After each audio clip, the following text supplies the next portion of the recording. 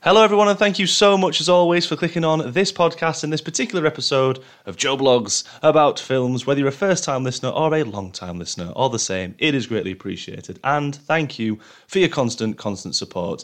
It's been a long while in the making, but we have a new and final instalment in the Indiana Jones franchise. Dial of Destiny has been on most moviegoers' most anticipated list since it was announced, knowing this would be Harrison Ford's last time playing this iconic character. And while the film has some really great and fun moments, it does fall short and with some pretty underwhelming parts also. Now, for this episode, I'm joined by my very good friend Andrew. Mate, thank you so much for coming on to discuss Indy. How are you doing? I'm good, thank you, Joe, and it's an absolute honour to be here. I'm really excited, so thank you. No, thank you ever so much for taking the time out for to chat, because we should straight off the bat just mention that you're a big Indy fan, and hence for me dragging you in for this chat. And it's pretty much because Indy is such an icon in cinema, isn't it?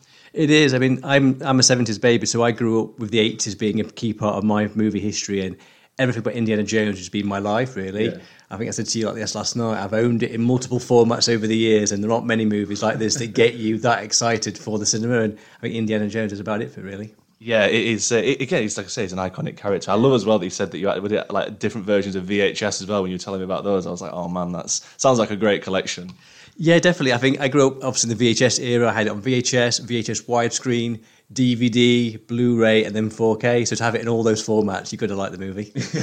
Exactly. And you're actually gracious to give me your Blu-ray copy, your Blu-ray box set as well, which I'm very, very thankful for. And it's helped in the run-up to this, because I do like Indy, don't get me wrong. Like, I think for me growing up, I was more of a Star Wars kid. I liked Indiana Jones, but it wasn't like the same love that I had for Star Wars, but taking nothing away, because these films are absolutely great, and the adventures the audience have witnessed that Lucas and Spielberg created in those three films were fantastic. The first three, it captured audiences and inspired a generation of filmmakers. Like, you also have to look at films such as National Treasure, Pirates of the Caribbean, recently Jungle Cruise, Uncharted. All of these films and stories wouldn't be here without Indiana Jones. No, completely. And I mean, the foundation of that in so much cinema. And for me as well, as a big Spielberg fan, this is interesting to sort of see this as a non-Spielberg movie. Yeah. And can it live up, and can they get the right tone of that? So I'm excited to talk about that today. Yeah.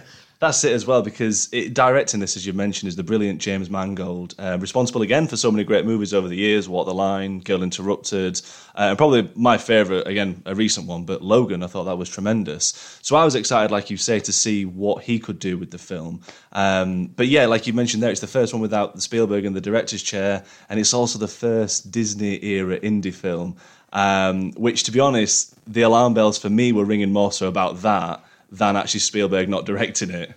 I think completely agree, and particularly obviously with having sort of so much time to think about this movie as well. Obviously, with it happening in the pandemic, then the delays, you kind of like, can they pull it off? And then all the leaks that came out, which we won't talk about those now. But so yes, this was like, can they do it or can they not do it? Really, it was one of those as well, because I think that with anything Disney seemed to touch it, I always think like it sometimes can be a little bit needless. Like, they seem to just be churning things out for the sake of it. I'm not saying that Crystal Skull was the perfect send-off. We had the perfect send-off, I would say, for Indy at the end of The Last Crusade, him and his father riding off into the sunset. So I guess when they did Crystal Skull, everyone was a bit like, again, is it, it's nice to have Indy on, but are we kind of latching onto nostalgia for that? Ultimately, obviously, Crystal Skull got a mixed bag of reviews that we spoke about as well. I actually watched Crystal Skull again before we went to see Dial of Destiny, just because I wanted it fresh in my head as to where we left Indy, and also just to see if I remember it being as bad as it was. And it's not great, but now that we've seen Dial of Destiny, I think we were discussing afterwards which one was better, which kind of says it all really. What you're going to hear in this review is that obviously this is nowhere near the same level as what we're expecting from Indiana Jones, or anywhere near those original trilogy. And to be honest with you, it wasn't going to be. It never was going to be. But now it's the debate of which one's better, Crystal Skull or Dial of Destiny. I have my thoughts on that, and I'm sure we'll discuss all of that over this podcast. But now that we've had more time to reflect on Dial of Destiny, having seen it last night, what are your thoughts on the film as a whole, without getting too much into the nitty gritty? But what are your feelings towards it? I think for me, I got that feeling when it first started. So when the credits came on, those first opening scenes, I got that tingle. And there aren't many movies that give you that tingle. Yeah. And I immediately sat up in my chair. I was like, right, this is going to be an Indiana Jones movie.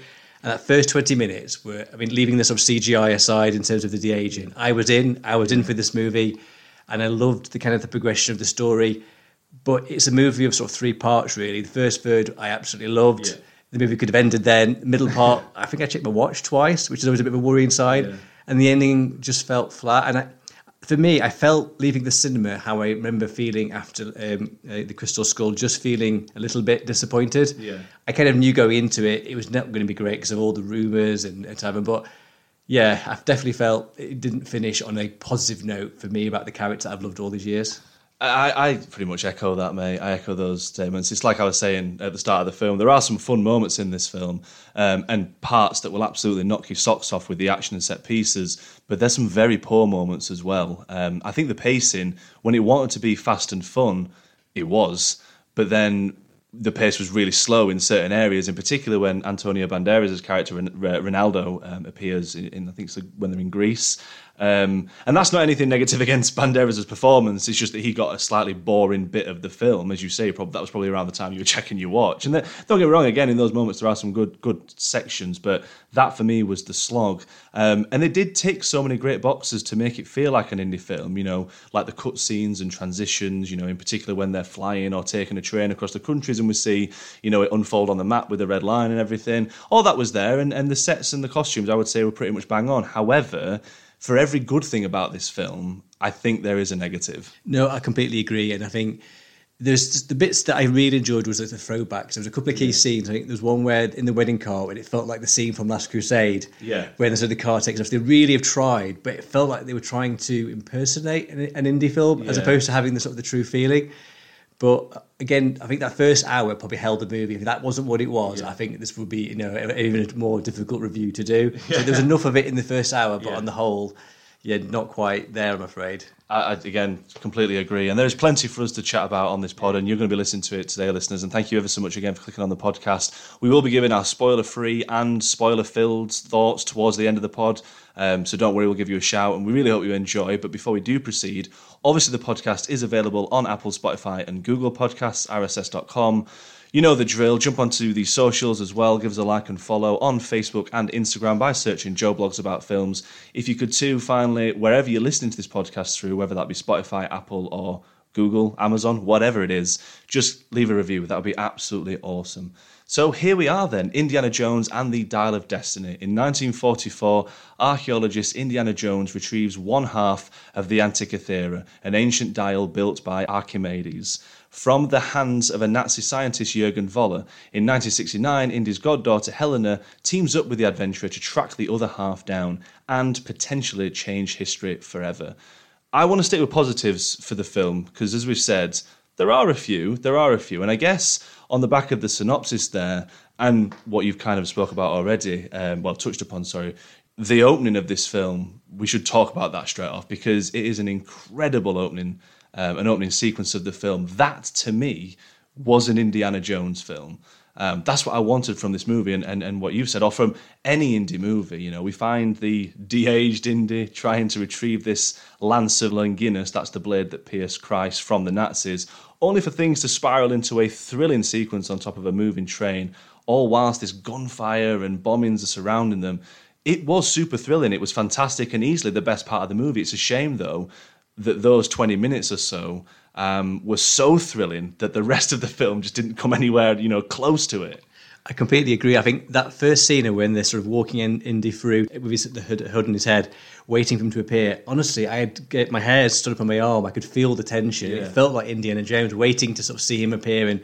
And the whole element on the train was just amazing, and just that whole sequence just felt like Indiana Jones, and far better to anything we had in Crystal Skull as a medium compared to the other three movies. Yeah, it really was. I think that like I say, for me, is what I wanted, and I think that's what we've all been craving for, and that's what we've missed from this character. And that was kind of like, it was almost like if they'd have just done a short film of that, just like a one-off indie thing. They got Harrison Ford on, and they were like, you know what, we're going to do this de-aging idea. We just want to give the fans something, 20 minutes tops. If we got that, you'd be a bit like, that was perfect. You know what I mean? It's such a shame, as we were saying, that it's a 2.5 hour film, which, I mean, what is going on with films these days in that length? I mean, this film did not. Every other Indy film was 2 hours. Even Crystal Skull was 2 hours, and people still complained about it. I mean, this is a slog, But the opening gives us the perfect setup for the story, in particular how each of these key players, good and bad, are made aware, and looking for the Antikythera. That's the Dial of Destiny. There is more to talk about on that side of the film, so hold your Indy hats. We'll talk more about the Antikythera and all that in the spoiler section. But I really thought that having that all laid out for us at the start just was really solid. Again, like we keep saying, it was the best part of the bloody film. Like, we know how Indy's tied to it, how Mads Mikkelsen's desire is for it, and how Phoebe Waller-Bridge's Helena is to become a part of the chase in the future. It's all right there in front of us. It's worth mentioning. It's nice to see Toby Jones make an appearance as Indy's close friend. Though I don't know if you thought this as well. I was like, why on earth have we never heard of this character before if they are so close friends? But maybe I'm looking too much into that. No, I agree, because it's been such a big part of his life. He is obviously the goddaughter to his daughter. Yeah. To have it for the first time presented, not quite sure, but a bit of a crowbarred character in there. We've seen that before in other movies, obviously with Jurassic Park and Jurassic World, crowbarring characters in. Yeah, it does feel like, again, it was just a big setup for. I mean, it's obvious it was a setup for Phoebe Waller-Bridge's character. But, that whole sequence, as we keep saying, it was, though the CGI, in places. I mean, let's talk about that for a second. Let's talk about the CGI de-aging. What did you think about it? On the whole, it was good. Obviously, knowing it wasn't Harrison's actual face, your brain kind of goes into studying it. It was good. I think, obviously, they were quite clever. They didn't give him too much dialogue. So I guess if it was too much dialogue, it's quite difficult to animate. It was good, but it's still got that Uncanny Valley feeling for me. You can kind of tell, but even though it was the best de-aging that I've seen in some time, and the overall image of him and his embodiment of the costume and everything was great. Yeah, and you couldn't tell when he wasn't doing the action sequence. They pushed him really well. Yeah, I thought that they definitely did a decent enough job with it. I know that people are saying that it's so off-putting in a way that not off-putting in the sense it's bad off-putting, but because you're so focused on the de-aging, you're not following the actual story of what's going on. To be honest with you, I saw he was de-aged and I was like, yep, that's it. And I was just straight in the film, just enjoying, as we keep saying, these first 20 minutes because it was absolutely stunning. And the CGI in places, with the de-aging especially, it might look off. It might look like, the mouth doesn't work properly or whatever. It looks like he's having some form of stroke or something like that. I don't know. But I didn't think it was bad. And I think that it's weird because I keep saying this recently that I said this about The Flash as well, is that even when the CGI is bad, I'm always forgiving if the story and that's good. And that's why I think that these first 20 minutes anyways, I'm a little bit more forgiving of okay, the de-age is not it's about 85%, I would say it looks great. But I'm quite forgiving because that whole sequence was just great. But I did think it looked good. And the CGI overall, I thought, was fine in those first 20 minutes. Again, as the film goes on, there are a few pockets of but what have you done with your budget? But how good was it though to see Harrison Ford? How good was it to see him back? Oh, it was amazing, Joe. I mean, that was the moment for me I was looking most forward to. That nostalgic moment of seeing him as we remembered in Last Crusade, which for me is the perfect Indy movie, the way it was ended, and to see Harrison. And because it's been teased in the trailer, I think that was what I was most excited. I think literally gave me goosebumps when they removed the cowl and you could see him for the first time. It was just like everything you wanted from an Indy movie. Yeah, and he hasn't lost it, has he? I mean, even when we cut back to the present time of this film, which is in 64, I think I said it was something like that. He's not lost it. He may be older and a little bit more grumpy. He's literally the grumpy man next door. Turn the music down, this and that. I didn't mind that, what they did with him. He just oozes that character. I think everything that he, whenever he's in that role, he is Indiana Jones, regardless of what age he's at. And I'm glad that he did, in a way, get the send-off he deserved. Just because, now I'm not saying that this finale is the perfect send-off for him. Like we've said, The Last Crusade was the perfect ending for his character. But I don't know how I felt when I remember finishing Crystal Skull and thinking, is that how we want him to go out? I know it's a happy ending and stuff, and he's got married and that, but I'm so happy. I remember everyone was just so happy when Shia LaBeouf went to put the hat on and he just snatches it off him. That was a good last gag kind of thing. But I didn't feel like it was the perfect send-off for him, and I think that, albeit it was rushed how this one goes, and we'll talk more about obviously in more depth in the spoiler section. I guess it was just nice for him to play this character one last time. To be honest, I think he looked amazing, actually. I think when he came out in his full attire, he looked awesome, and I hope I look that good at 80.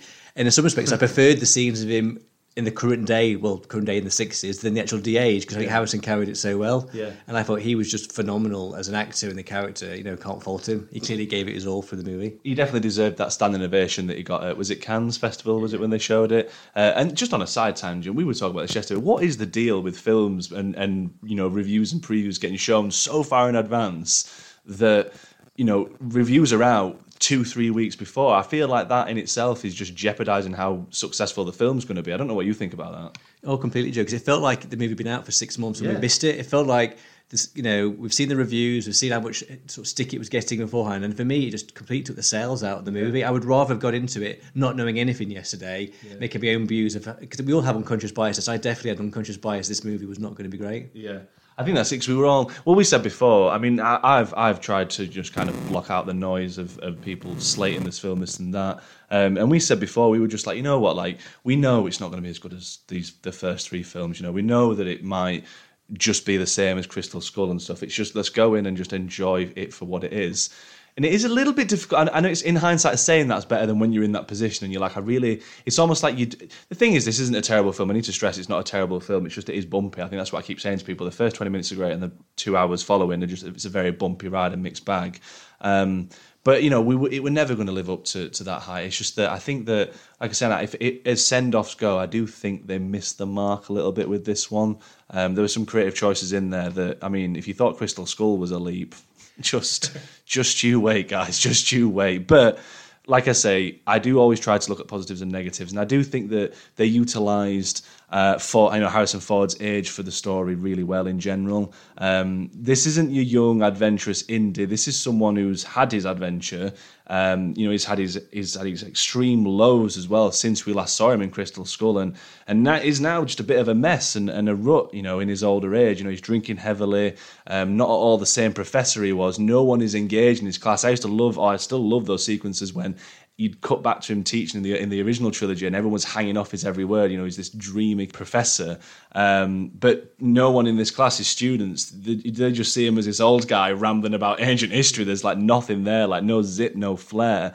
It is a completely different Indy that we find him at the start, almost residing to this new state of loneliness, but then enter Phoebe Waller-Bridge's Helena that just shakes up this world for him entirely. Yeah, and to be honest, I quite like that. I saw beforehand there was a bit of stick about grumpy Indy, but I thought Harrison carried it really well. It seemed believable. Yeah. I wasn't too off put by that, and I'm a big Phoebe Waller-Bridge fan, so I quite like the intro of her as well. Yeah. And again, I'd be interested to sort of see your views of her, Joe, in terms of whether you think she was as annoying as potentially she was in hindsight. But no, I thought it was done really well. Well, most of my notes for Helena and the obviously performance for Phoebe Waller-Bridges, she's Indy's goddaughter, and she's, as we've stated earlier, she's looking for she's looking for the actual dial of destiny and such. But Harrison Ford and Indy has got one half, but they need the other half, and that's where the adventure really unfolds. But Helena as well is like kind of a damaged character because she's got in with some really corrupt and bad people. She was engaged to someone in the mob, I think it was, whilst in Morocco, and these two coming together, it was a cool and interesting dynamic. I wouldn't say I found her irritating or anything at all. I thought that she played the part really well, and Helena isn't like anyone else that Indy's been on an adventure with. It was cool to see that, not have them team up straight away. There's a clear level of mistrust between Indy and Helena because she's been deceitful quite a lot during the film as it is, so that when it did them, coming together, coming together, I felt like it was quite real and natural, to be honest with you. No, completely agree. And I think the scenes in the bar were great. I think they played it really well, and there's clearly chemistry between the pair of them, which makes it felt believable. So as a pairing, I enjoyed it. I had no real complaints, really, and I thoroughly enjoyed their dynamic all the way through the movie. Yeah, I guess if you were to flip it, because again, I always try to look at like positives and negatives kind of thing, but like maybe what necessarily, like we said, the storyline's a little bit bumpy, but with her being involved in selling artifacts and all this, it was almost like, I don't know, like I'm not saying she was like a villainy character, but it just seemed strange for like Indy to team up with someone like that maybe. And I think it is just all down to her being a goddaughter. I think it's just that kind of surrogate father situation that we like to see. Well, we audiences like to see it, but studios at the minute are relishing in that idea. So it's down to her just being his goddaughter and stuff, and there's that care that Indy wants to kind of put her on the straight and narrow. But there's arguments to say that Indy could have teamed up with Shawnette Renee Wilson's character Mason. That's the CSI agent that was in this. Fantastic costume design for the 60s, which I've mentioned a little bit later. We'll go more on that in a little while. But her costume was fantastic. But I thought that Renee Wilson was very underused. She could have had more of a key role to play, considering like that inner corruption and inner circle with the other CSI agents that are part of Mads Mikkelsen's Nazi clan. There could have been an option for them to team up. That would have been a better, for them to come in that way, or at least kind of maybe if they made it. Her character was to be Phoebe Waller-Bridge's character, something just to make it feel a little. Because don't get me wrong, like I say, I did like the dynamic between the two, but I just felt like it was a bit of a clunky way of putting them together. But overall, like I said, the performances, all those three that I mentioned there, Harrison Ford's, Shawnette Renee Wilson, and Phoebe Waller-Bridge's, they were pretty solid in this film. I agree, and I think in some respects the dynamic of the sort of the CIA element didn't really get explained that well. It kind of like she appears as a character.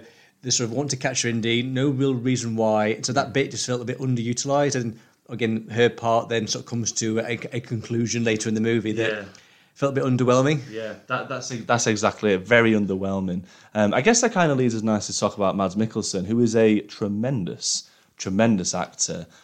Sadly, he was okay at best. Yeah, for me, all I could see is Le Chiffre. I know we chatted about it post-movie. Yeah. I could just saw him playing Le Chiffre. All he did is James Bond pop around the corner. Yeah. He was okay, very just standard Mads Mikkelsen, really. It was there were some good moments like in there where he did seem a threat. Like I liked the journey of his character. When we first meet him at the start of the film, he's involved in those first 20 minutes on that epic train sequence. To see him, he's not fully the villain he is by the time we see him, in the 60s era.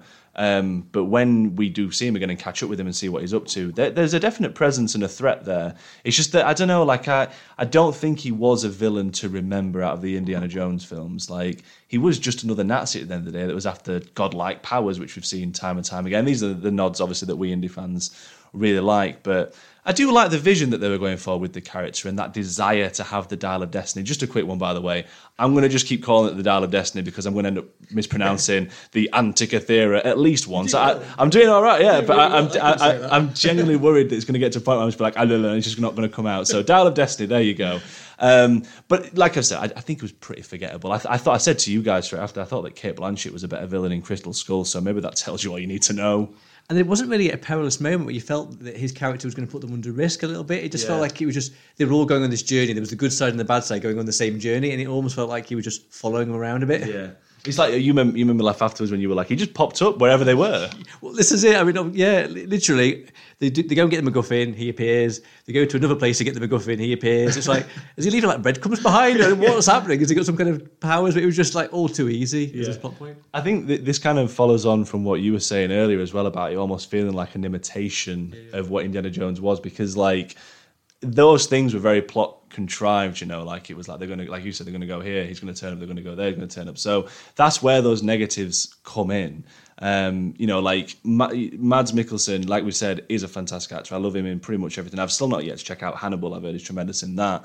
But it's just a shame that he was, like not the threat that the trailer kind of made him out to be. Because if anyone could play, this is going to sound weird, if anyone could play a Nazi really well, I was expecting someone like him to have that real like kind of closed evilness. I don't know if that makes sense. No, it does. And I think it's hard as well having the Nazi story in the 60s because you're kind of drawing on the pre-scene to kind of follow that Nazi thing. So we just get Harrison saying, well, you're a Nazi, but the rest of the crew didn't make a lot of sense. I didn't work out how he got all these gangs to believe what he was believing and what he was doing. He just felt like he was a Nazi in the 40s, and so he's a Nazi now, and that we'd have to go with that. Yeah. He's a Nazi now that wants to just change the course of history, basically, which, again, hold on to your Indy hats. You've just touched it there as well about, Mads has got some henchmen, one of which is Boyd Holbrook, which I really like this actor. Big fan of him in Predators and Logan, of course, but Narcos, man, like he is so excellent in that film, in that TV series, sorry. But in this, he's not excellent. I think that this is the worst role I've seen him in. I don't really know why he even took the role, if I'm being honest, and I don't want to feel like I'm sticking the boot in on him, but I think it's one of those, again, when you like an actor so much and you see them, it's like when we watched Ambulance. Oh no, you've seen Ambulance, haven't you? Like, I love Jake Gyllenhaal, but I have no hesitation saying that that's my least favourite film I've seen him in, and I think this is one of those for Boyd Holbrook. He just literally turns up and just shoots. I agree. I don't really still know. Was he CIA? Was he just like an affiliate friend or like a groupie of Mads Mikkelsen's character? Yeah. There was no explanation what he was. He just killed people and had a really weird sort of smile. Yeah. And this is it. There's nothing redeemable about his character, and that's what they're going for. I'm not saying that as in a performance. I'm saying they want this character. They want you to really, really dislike this character. You probably dislike this character more than you dislike Mads Mikkelsen, in fairness. You want and end up obviously hating this guy. But he was still pretty poor. It literally was just a case of him just turning up and opening gunfire. He was essentially a trigger-happy American, let's be honest. That's what he was. And I don't know, I'm more disappointed probably in coming out saying not so positive words about him than I am about the film in general. Because like we said, we knew this film wasn't going to be absolutely, oh my God, this is the best indie film. But coming out being like, Boyd Holbrook's performance and stuff wasn't the best. He wasn't the best character, but like I think that I just wish that his character had met a much deserved, demise as what happens within the film. We'll talk again more about that in a second. But I felt like I was surprised with how much they'd kind of let him down, and I felt disappointed with his portrayal and such. I agree, and again, he had quite a good start. He was a bit of a loose cannon. But then, for me, he was never quite bad enough to be really terrifying. It was just sort of like following the guys around. Oh, I want to be in that scene now. That's what I want to be in this club. And just underwhelming is probably the word I can take for him, really. Yeah, exactly that. But, with indie films, we turn up for adventure. And there's great sections of wonder and adventure in this film. But I would say that this doesn't have the same vibe as any of the previous indie films. And that's including Crystal Skull, sadly. Again, kind of, this is leaning more towards negatives and such, but there was a lot of chase sequences, which, that will be all about Harrison Ford being so old that he needs to probably sit more, as to opposed to swinging from whatever, using his whip we've seen before.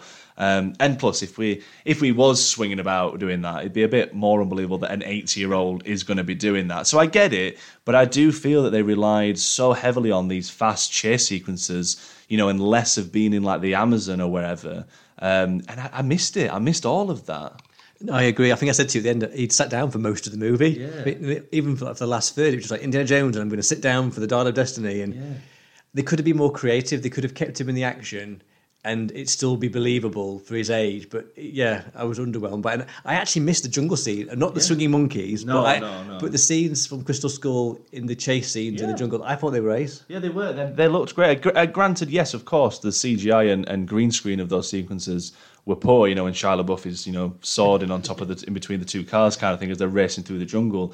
But Dial of Destiny's got some pretty shocking moments as well. In particular, I mean, don't get me wrong, the tuk-tuk sequence was great and a lot of fun. Really, that's when, again, the pace was fun and fast, and here we go. But there were times when you were watching that and you were like, oh, that is a bad green screen.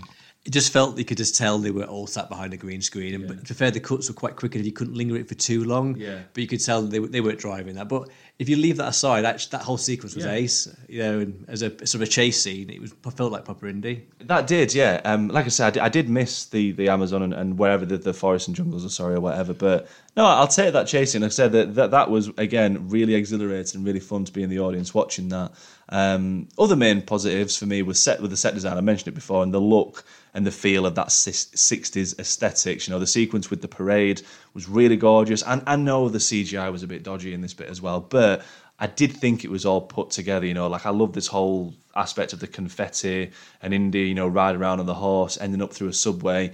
I thought it was really great, and I thought that the set, it was believable that was the 60s. You know what, Joe? I think for me that was one of the highlights of the movie. That whole ticker tape parade. It felt, obviously, it predates us in terms of our lifetime, so to see that and experience it in a movie was awesome. And I think, was it filmed in Glasgow? I think it was. It wasn't. Oh, what was it? I think it was. I think it was filmed in Glasgow. So to turn that set into a believable New York scene, I loved every part of that. Yeah. And the action felt believable as well. When Andy's fighting the guys to escape, and that for me was one of the highlights of the movie. It really was. It was just.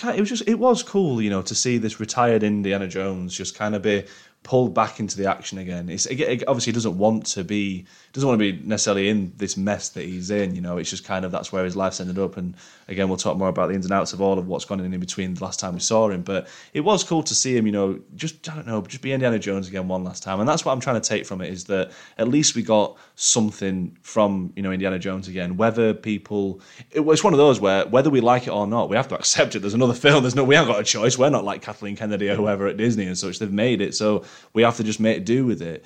As mentioned earlier as well, when they get to Greece, that's when the film switches off the pace. I think it's almost like they just like hit pause, and they're just like, yep, it's just all dialogue and exposition, and this is, you know, here we go, buckle up, we're going to dive here, go here. It's very underwhelming, especially when, you know, all the heroes, it just felt like they were globetrotting, and as we've stated, Mads Mikkelsen, it's just every time they go somewhere, he's just like there. Like it very much, that's where it kind of fell flat. It also fell very flat for me at the end, which we're going to talk about in a second with the spoilers. But yeah, it was just very bumpy, wasn't it? It was, and I rewatched some of the trailers this morning, and I think there was a scene that was in the trailer that wasn't in the final movie when they're rolling the ball. Was that in the movie? Did I miss that last night? I can't remember that. Rolling the ball. You see them poking the stick, and suddenly the stone ball comes down. I don't think that was in the final movie. No, I don't remember that. I know there's a bit where they fall. Obviously, when they open up the mechanism, when they're in that kind of like pool area and they fall down. But that's bad that we saw it last night and we're already like wondering if a certain sequence was in a film. I mean, that kind of sums up like. It's pretty forgettable. It is, and that whole bit just felt like they're going to go into a cave. Yeah. They're going to, look, there's a bit of light on the wall. Let's climb up this wall. Yeah. Let's go and find the thing that no one's found for these, you know, thousands of years, and we just find it in 5 minutes. It just felt like, really? And then what was worse to me is they've got this MacGuffin to help them, and Mads goes, oh, look, I'll just follow him down this corridor. Look, if I'd come down here years ago, I could have got it. It just felt like, really? Yeah. It was very, like we already said, very plot driven. It was like, okay, A to B to C, and Weir's already. The thing is that it felt, again, I've said this time and time again, I've already alluded to it earlier when we were talking about the film and such, but it felt Disney. It felt very Disney, which is why that's exactly how I feel about like the Rise of Skywalker in particular, but what Disney have done with Star Wars since. This is another example of Disney just becoming this huge empire, taking over things, taking IPs, releasing this, releasing that, rebooting this, rebooting that. And it's just kind of like a sad state of affairs, really, I would say. I think it is, and I think you look. I mean, again, Kathleen Kennedy's what's the future for her? Is she going to leave? Is she going to stay? But the movies feel like they're a connect the dots movie now, as opposed to an adventure movie. Like, well, it's going to go a movie. We go from start to the end, and we have to go from left to right to make it at least semi-interesting, as opposed to an adventure. What I also did, the one bit I did like actually, is I liked the reference when Indy's sort of climbing up the wall, going, you know, I've been shot 9 times, I've been tortured by food. That was nice because to hear him relay the story to his experience as opposed to just, you know, retconning those or ignoring those. I thought, even though that wasn't the most exciting scene, I thought that bit was ace. Yeah, no, I agree, because that's the right level of nostalgia that we as fans want. Obviously, the big Indy fans such as yourself, that's what you love. It's not so much like, oh, look at this character, remember this character, which they do in this film a couple of times, on like, you know, rely heavily on that. Or past sequences that again, we get nods to, past moments, that is, from previous films. But no, it's those kind of moments when he's just kind of talking about it, when he mentions like the voodoo thing. Even I was having a bit of a chuckle and such, and there's obviously another snake line in this as well, which I really dug. And yeah, like I said, there are nice and good moments in this. It's just, I think that overall, after the first 20 minutes, it just falls mega flat and really on a downward trajectory, I think. And I do want to talk about spoilers now, basically. But so before we do, obviously, this is your warning. But also, out of 10, I think for me, I've been back and forth about this. I'm not really sure where I stand. And I don't think, again, like I say, it's a terrible film. Out of 10, I've put 6.5. I would say that Crystal Skull is probably a 6. And again, I've recently just watched that. So after watching that, I was like, it's an iffy film, an iffy indie film. And this film, in Dial of Destiny, would have been a 6. However, the opening sequence was absolutely fantastic, and I have to give it slightly more. But I think the more I keep thinking about it, because of the feel of the indie film, I think that it's weird this, because I'm giving it a 6.5 purely on that opening of the film. But I do think that Crystal Skull is probably a little bit better. When you said 6.5, in my head I had 6.5 as a score, and I think for me, I enjoyed the first hour. The first hour for me were great, and then it obviously went downhill from there. So I think 6.5. It saved the movie. Yeah. If we hadn't had that flashback sequence, we hadn't had the ticker tape parade, this would have been a really boring movie, and it would have just been a complete letdown. So I think 6.5 is a good score for it, and I think a fair score considering, because it was a lot to like, but there's a lot to be like, Yeah. Big question then. Would you ever rewatch it?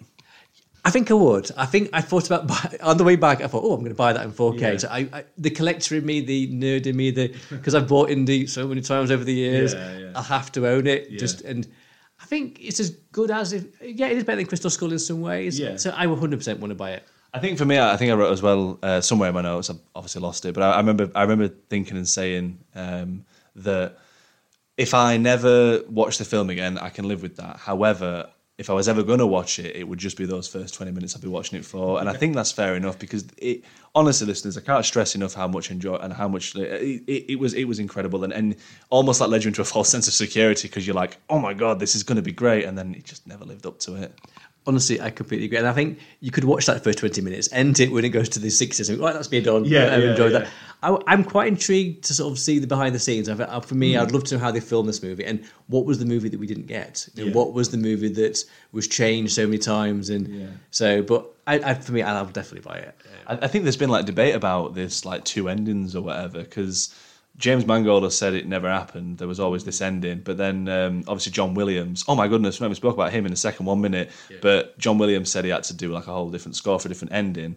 So there's obviously debate about that and such. But so before we do go into spoilers, just very quickly, the score is, again, fantastic. Like John Williams, we know he's a legend. And again, this is his send-off as well, almost, for obviously for the indie films. But I don't know if he's going to be doing much more, obviously, work and such. But I just love everything about John Williams' score because that's where that feel, as much as it wasn't Spielberg and Lucas, that's where the feel of Indy came in through his score. You only have to hear like the flute or whatever that he uses and utilises in his music to be like, this feels like it should be released, all those years ago. John Williams is a master. Honestly, I thought the score was the score and the sound design. Yeah. For me, the sound design felt like Indy. I said to you last night, the punches felt like the punches of old.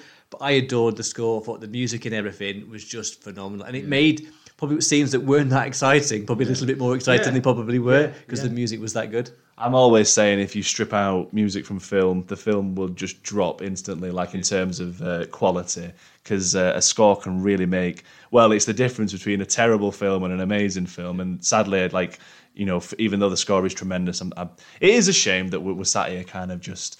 I think we've been quite fair with it, but it is a shame to come out of an Indiana Jones film, it being even like kind of more disappointed than what we've been before. They should have left it at 3. I think it's naive of us as fans to think that, they'll just leave it at 3, they won't do any more.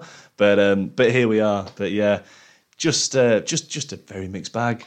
It is, and again, also we'll touch it in a spoiler in a second. For me, I felt disappointed, and it felt like it hasn't moved the story that further forward. We'll talk about more in the spoiler section, which I can't wait to get into, but it could have... For me, the movie ends and it's no further forward than Crystal Skull in a lot of ways. So, yeah. Well, let's jump to spoilers then. So, listeners, this is your last warning. We're going to talk a little bit more, probably just about the ending, if I'm being honest, and what happens in that third act and such. So, if you've not seen it, please don't listen further, or unless you've not bothered about spoilers. I don't want to ruin it for anyone, but it's your choice. On your head be it. But as always, thank you for listening. Do check us out if you are going to turn off. And come back when you've checked the film out. But here we are then, spoilers from 3, 2, 1. So let's talk about the third act in general, obviously, because they get the Dial of Destiny. Mads Mikkelsen all the way through. I liked this idea of someone that was so hell-bent on correcting, the past and making sure that the Nazis win the war. There's a great moment with Mads Mikkelsen in the hotel sequence, like early on in the film, when he says that he says to the American chap, "You didn't win the war, Hitler lost." And I think that kind of summed his character up because he has such a motive and desire to use this Dial of Destiny for such a darker purpose. I think that obviously Indiana Jones, it belongs in a museum, this and that, or anywhere out of bad people's hands. But I like that idea of Mads Mikkelsen wanting to go back, essentially kill Hitler, become the Führer himself, and then looking to correcting that loss. But I just think he was executed so poorly. Like I said, like there was a few moments of spark between Mads Mikkelsen's portrayal of this bad character. But I don't know, like when they do get that Dial of Destiny and they do essentially go in the past, it's almost like you either run with it as a fan or you sit there and you go, huh? To be honest, I didn't mind the time travel a bit too much, but for me, the whole ending just felt flat because it felt too limited. They were in a plane for the last 15, 20 minutes of the third act.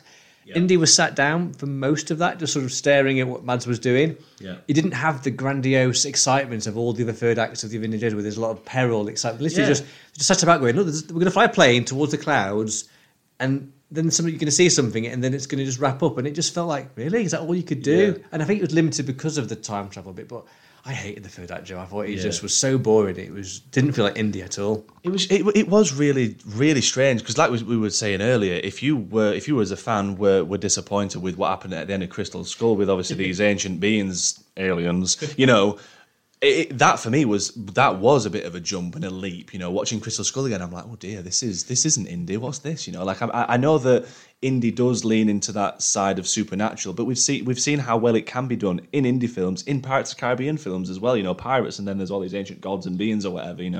That works absolutely fine. So you'd think that they could handle time travel, and when you've got a film called The Dial of Destiny, you're going to be sat there going, well, they're going to travel back in time or something's going to happen.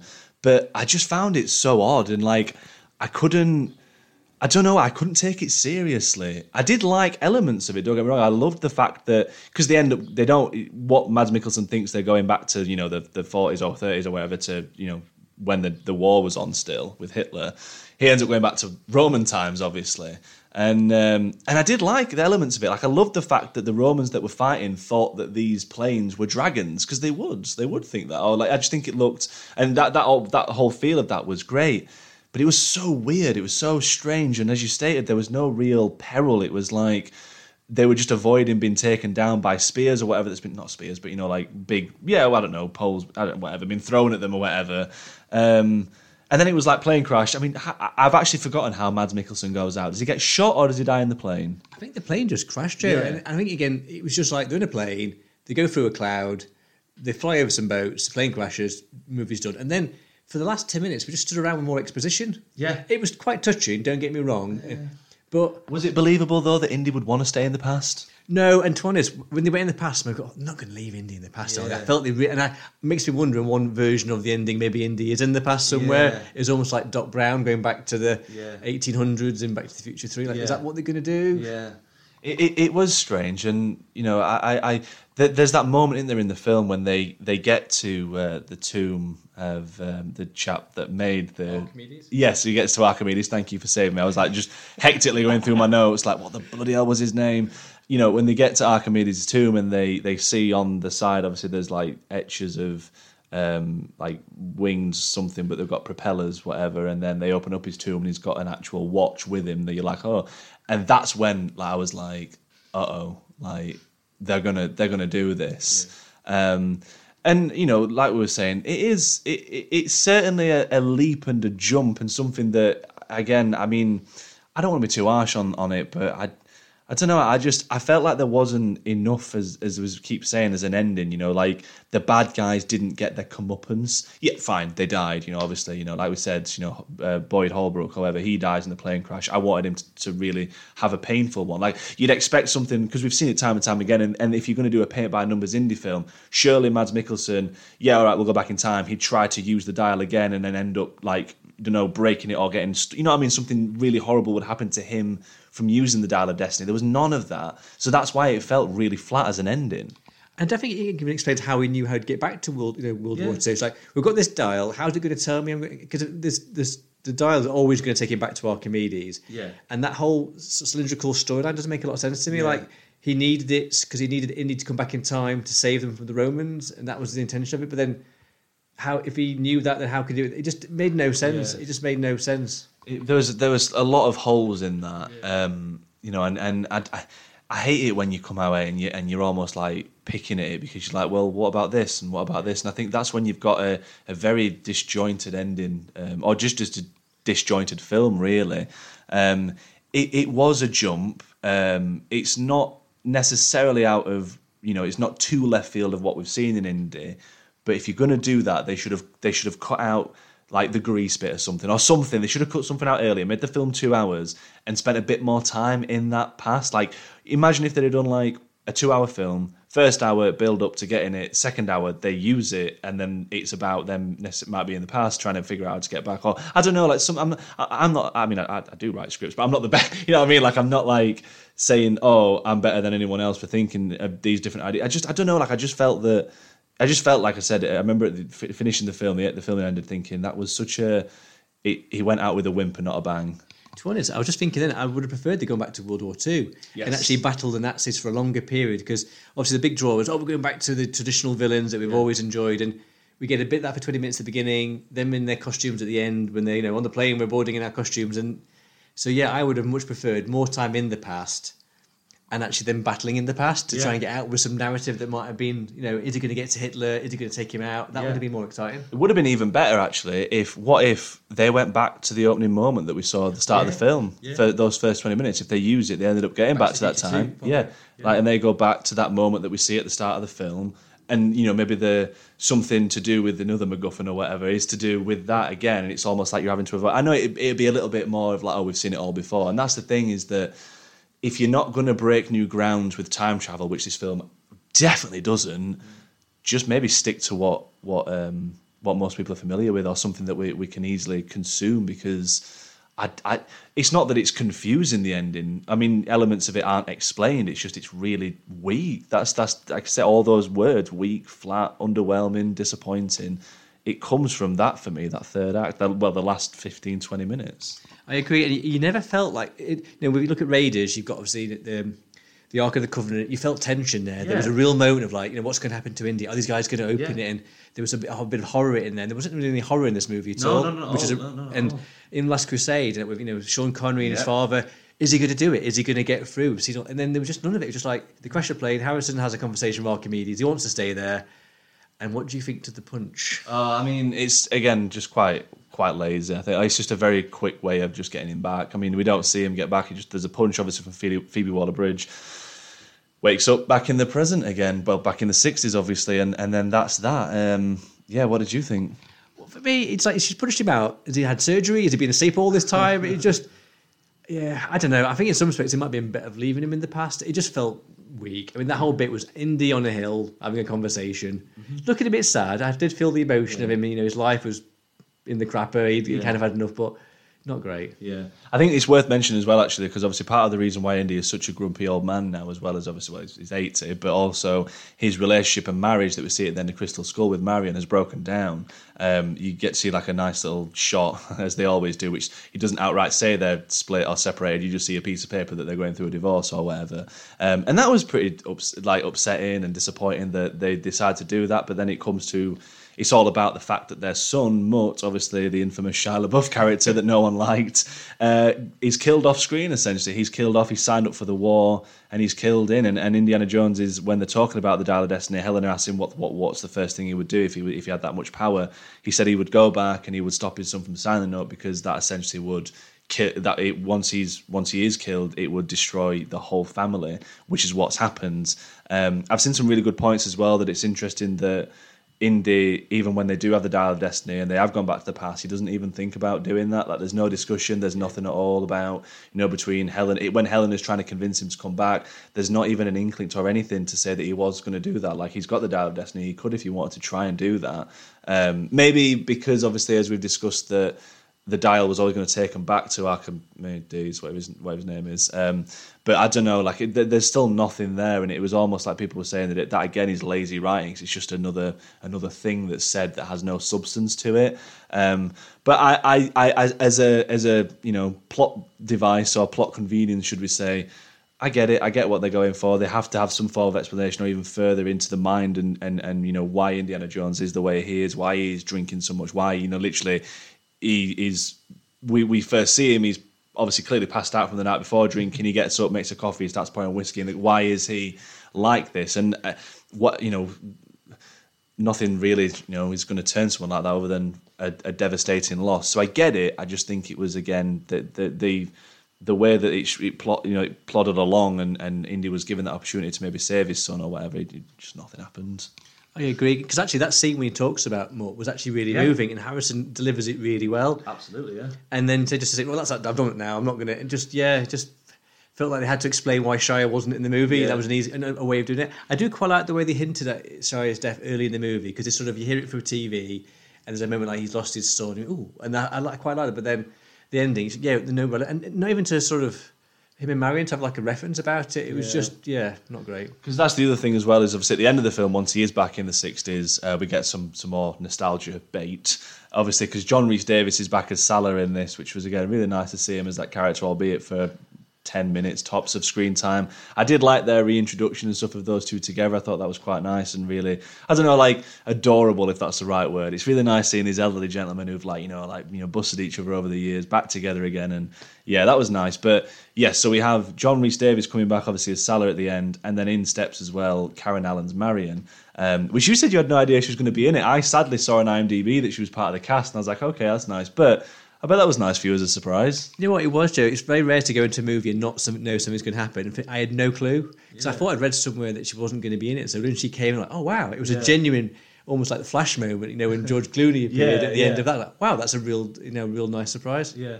No, it was nice to see her, and they have a nice touching moment. But again, like I say, some people were saying they were really emotional by the end of the film.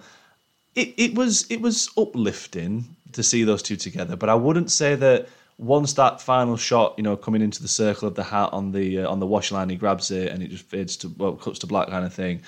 I can't say I was sat there being like, oh, perfect ending for this. I don't know, like I didn't. It felt so rushed, basically, that the last minute from them going into the Roman times, then suddenly back in the present. Here's Marion, they get back together, and it really felt like, yeah. They just, I don't know, rushed this idea of an ending, which then again kind of adds or alludes to the idea of maybe the ending was changed. To be honest, I would have chopped something out of the middle scenes of the whole MacGuffin chasing and add more for the ending, because you want the final. If this is going to be the final time we see Harrison in this role, it's the last time I'm going to be in the cinema feeling those goosebumps, feeling that anticipation. And they kind of cut to black, it just felt like Looney Tunes. It just felt like too quick. And for me, we're no further forward. Yeah. I actually, in a funny kind of, I preferred the ending of Crystal Skull, and it was a happy, upbeat. I think it was. Spielberg you always got an upbeat ending of there was some conclusion. This just felt like they're in the kitchen, they have a cuddle. I quite like the kissing, kiss this bit there isn't so. The little. It just felt, it just felt cheap. It did, and that's the thing. That's why when I look back at the Crystal Skull when I was watching it again, I was like, it is such a happier ending, and the problem is that the reason why this ending for Indy felt so like down in the dumps is because they decided to kill off his son. They didn't need to necessarily do that, and they've kind of, it's almost like, right, we're not going to recast his character, we're just going to have him killed off, which is again whatever, but don't make that like, I don't know, it's that you're writing yourself in a corner basically. Then to it's not going to necessarily have the best ending. The only way it would have been a pretty happy ending was if like Indiana Jones wakes up, he's got his bandage on, Helena looks at him, and next thing you know, like people walk in, and then someone's used the device, the Dial of Destiny, to go back and change things, and in walks his son. You know what I mean? That could have been like that would have been probably a more emotional one. It'd have been cliche, maybe, but if you, like I say, if you're going to do paint by numbers, you're going to have to, I don't know, it's difficult because I'm not, a lot of these ideas that I'm saying, people are going to be disagreeing. I'm not saying that's what they should have done. I'm saying these are different ideas. I just think that anything was better than what we got, basically. Particularly with the time they had as well. Do you think the movie paused for a long time with Harrison out of his shoulder? They could have had loads of options. Clearly, they've rewritten the ending. Yeah. How many times we'll never really know. Yeah. And like, I don't think they got it. Maybe James Mangold didn't quite get that people would want to see progression. Yeah. It felt like it was Logan, but Harrison survived, as opposed to maybe the bit of killing him off. But then that might have at least had more of a decisive ending and more controversial ending than just like fade to black, hat there, and it definitely felt like, it almost feels like, okay, so when's the next film going to come out? Oh, honestly, I completely agree. I was watching some reviews this morning, like, is that the ending, or is there now another movie going to come to get a proper ending that we need? Like, they wanted to end it, but they weren't quite sure, because maybe Harrison might do another one. You never quite know if it makes loads of money. No, it's not looking like it's going to, sadly. I think, what was it, 300 million budget, and I think it was on track or something I read to get 140 million or something like that in its first weekend, which sadly is a little bit underwhelming, or way under what they were expecting. So it definitely felt like not a very conclusive ending. They should have had him just, I don't know, in the sunset, or if you're gonna just leave him in the, I don't know. I really don't know. This is where you listeners come in as well, and if you've seen the film, we'd love to know as well what you think about the ending, about that kind of time jump situation, and pretty much everything we spoke about on this podcast. But Yeah, like as you can as we've discussed and as probably listeners can tell, we're very mixed on it. Like I said, we had a decent enough time for those first 20. Well, I'd say a brilliant time for the first 20 minutes, but the rest was just hit and miss. But have you got any other final thoughts about Indiana Jones and the Dial of Destiny? Are you on that side of you should have left it? Yes, I think I would have. I think you summed it perfectly. I think to demonstrate what they could do with Harrison technology, that would have been amazing, and then hinted at something maybe in the future. But I don't feel like it's brought anything as a conclusion to the 5 films. It just felt they've just taken Crystal Skull and dragged it out a little bit. And I think I felt more disappointed with this than most because it didn't feel like it solved it. So for me, I would rather have just left it in the past. Yeah, definitely. I think we've covered it all, mate. So I think it's one of those. I'm not going to say to people, "Oh no, definitely don't watch it." That if you're an Indy fan, you're going to have to watch it. It's an Indiana Jones film. I just think that as long as people are going in, as I think if you are an Indy fan, you are doing, just expecting it to just be underwhelming or expecting it to be nowhere near the same caliber as the original trilogy, you'll be fine because we've come away and we've just thought, yeah, it's got brilliant moments, yeah, it's got some weak moments. It's just somewhere in that middle period. It's almost like I think I described it as like a background film, background noise. But I really enjoyed having you on, man, talk about Indiana Jones. It's been an absolute blast, and I really do appreciate your time for coming on. It's been an absolute pleasure, honestly, Joe. I've been so excited about this podcast all day because I am an Indy fan and I'm a big fan of yours, and so thank you so much. Fully enjoyed it, so thank you. No, thank you, mate. Before we do go as well, it's worth plugging obviously your socials as well because obviously you like do a bit of racing on YouTube and such, and if you want to just quickly shout out to your channels and what it is that you do and stuff. Oh yeah, thank you. Yeah, so I'm a geek that's got into sim racing, so I do online streaming of racing on ACC and iRacing. So if you want to check me out, it's Chef Brick Racing on YouTube. That'd be awesome. Chef Brick Racing on YouTube. If you want to see Andrew's amazing Lego sets as well, is it Sheffield Brick? Is that it? Chef Brick, just Chef Brick without the racing. Chef Brick on Instagram, at Chef Brick. Yeah, Andrew honestly has got some amazing Legos. Anything you can think of, he's probably got it. So, listeners, actually, quick question: have you got any Indy sets? You know what? I haven't. I think that's my sets to get. I'm going Lego shopping tomorrow, so hopefully we might get an Indy set. You never know. Do it, mate, because I've seen some wonderful ones. The Raiders one with the boulder and such looks tremendous. So, yes, sorry, do check out his Chef Brick page as well. But finally, once again, thank you so much, Andrew, for joining. It's been wonderful, really great to have you on finally. And listeners, thank you so much for checking out the podcast. Again, as we discussed and waffled on about for nearly an hour or whatever, please let us know your thoughts on Indiana Jones, The Dial of Destiny. Does it live up to the rest for you? What's your ranking? All that, just get in touch on the socials. But again, massively appreciate your time. Leave us a review if you've checked out this episode. Until the next one, though, thank you so much. Take care.